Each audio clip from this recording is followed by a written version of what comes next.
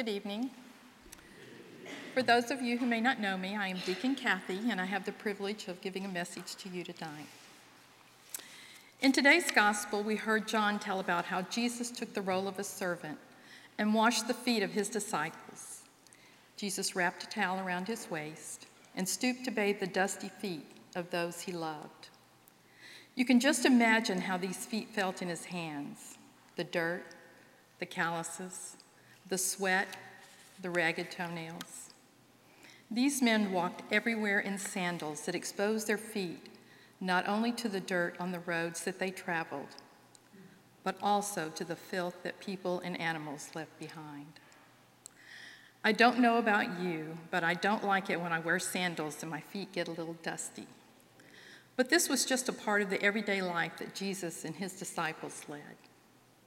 Only Peter is recorded as to objecting to Jesus taking on this very lowly servant role. Peter is reluctant to let Jesus wash his feet. "Lord, are you going to wash my feet?" Isn't that just like us? We are often resistant to giving Jesus our dirty feet. How many of us will come down tonight and have our feet washed? We do not want that part of us that we have kept hidden to be out in the open and touched by someone else, much less one of our priests.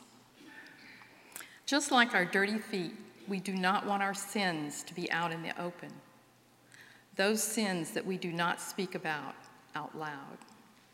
Oh, sure, when we're sharing in our small groups or with our families, we will talk about some of the things that we're not too proud of. You might confess to having some bad thoughts about that funny hairdo of the person you saw on the bus last week. Or you might confess that you yelled at your son for not getting the ball at the big game yesterday. But there are those sins we bury deep inside that we are too ashamed or even too afraid to speak about. We try to keep them buried inside. Sometimes they rise to the surface, but we just tuck them back into their box and hope they stay there. But why? If we really believe that Jesus can forgive our sins, why do we sometimes think he can't forgive our sins? Didn't he say he would forgive us if we would just ask? I want to tell you a story about my husband's paternal grandmother. I met her when Jim and I first started dating, and I thought she was just like what most people would envision a grandmother to be. My memories of her are of a small woman with short, curly brown hair that was turning gray, wearing an old-fashioned dress covered by an apron, the kind of apron that covered all the front of you so cooking stains would not spoil your dress. Jim had good memories of going to her house as a child. She had special toys that she kept for him and his two sisters to play with. She had a special candy dish that was always full of candy orange slices. Jim still loves to eat those to this day. Also, she had a backyard that was just made for little boys to play in. She was widowed when she was in her 50s when her husband died suddenly of a heart attack. She never remarried and lived alone in a house that was on what had become a very busy street. Grandma seemed to be a person of faith, and although she said she was a Christian Scientist, some Sundays she attended the Methodist church across the street from her house. She had a large print Bible, and I saw her reading it often. As years went by, she continued to live alone, and to me, she seemed to be a very independent and self-sufficient woman. When she was 88 years old, she was struck by a car as she crossed the busy street in front of her house. She had pretty severe injuries, including a broken pelvis and a broken leg. Now, most people in that era and at that age would not have survived such a tragedy, but not Grandma. Not only did she survive, but she made a remarkably fast recovery. Her broken bones mended nicely, although her healed leg was left much shorter than it was. A special orthotic shoe took care of that, and she was eventually able to walk with no assistance at all.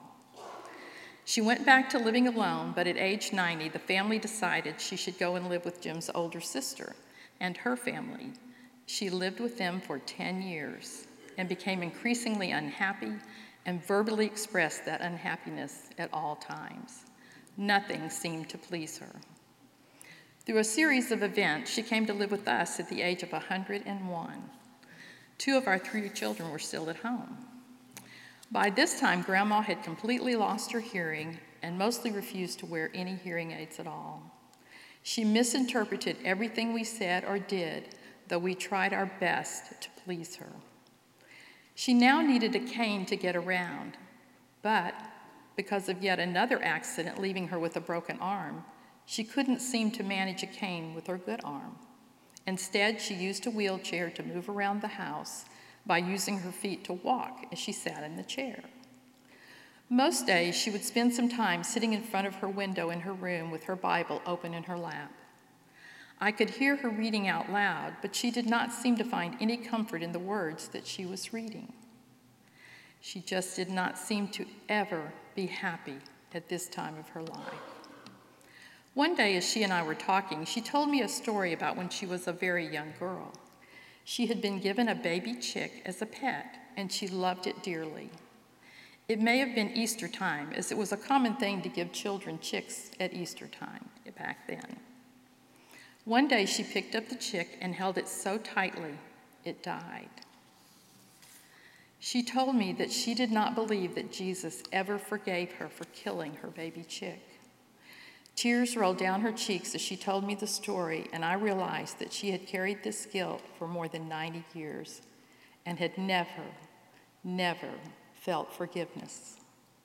I tried to assure her that Jesus had forgiven her, but she did not believe me. From our conversation, I don't think she had asked for his forgiveness. She just thought it was too great a sin for her to ask.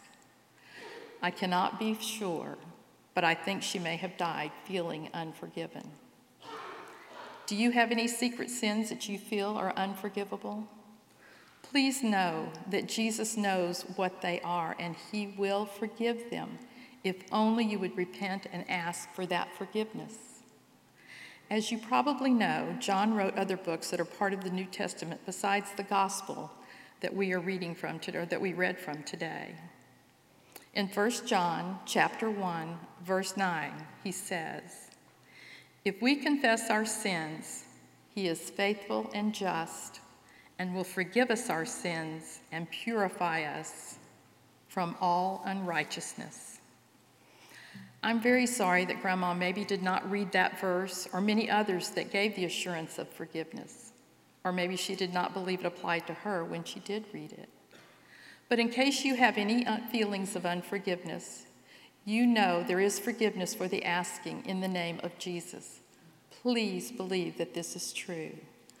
We are blessed at this church to have so many clergy that are available to talk to you and help you work through any unforgiveness that you may be feeling. Sometimes just saying out loud the things that you have carried deep in your heart helps you to work them out, seeing that you can be forgiven also. So please, do not hesitate to seek the forgiveness that you may desperately need. Take off your shoes and let Jesus wash your feet.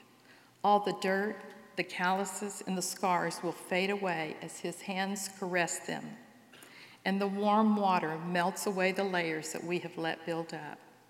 You will feel your burdens lifted, and his peace will surround you like the warm water that bathes your feet. In Jesus' name, amen.